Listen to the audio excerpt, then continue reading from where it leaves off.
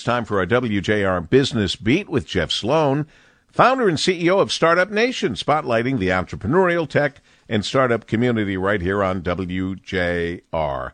Good morning, Jeff. Good morning, Paul. You know what'll kill your business? Even if you do everything else right, a poor customer experience will. And one of the most acute, bad customer experiences, to be sure, you must avoid is a slow-moving website if you depend on e-commerce to drive sales to your business. Worse yet, a website that has glitches, hang-ups, and disruptions. Consumers aren't taking it these days. They'll move on if your website doesn't run smoothly and give them a supreme experience.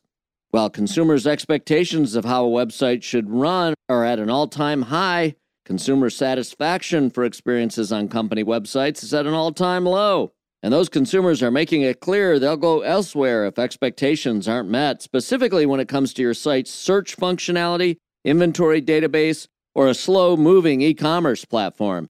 Some 74% of participants in a Catchpoint survey fielded by Forrester Consulting say customers have little tolerance for disrupted experiences.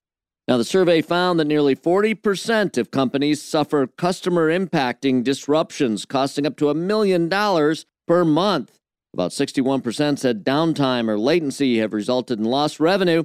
64% reported damage to their brand's reputation as a result of a less than satisfactory web experience for their customers. Yet, Paul, with all of this business lost, only 29% of companies in the survey indicated that they monitor their website performance formally. How can this be? Don't let this happen to you if your business depends on sales generated online.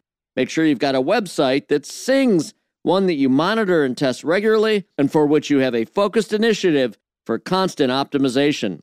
I'm Jeff Sloan, founder and CEO of StartupNation.com, and that's today's Business Beat on the great voice of the Great Lakes, WJR.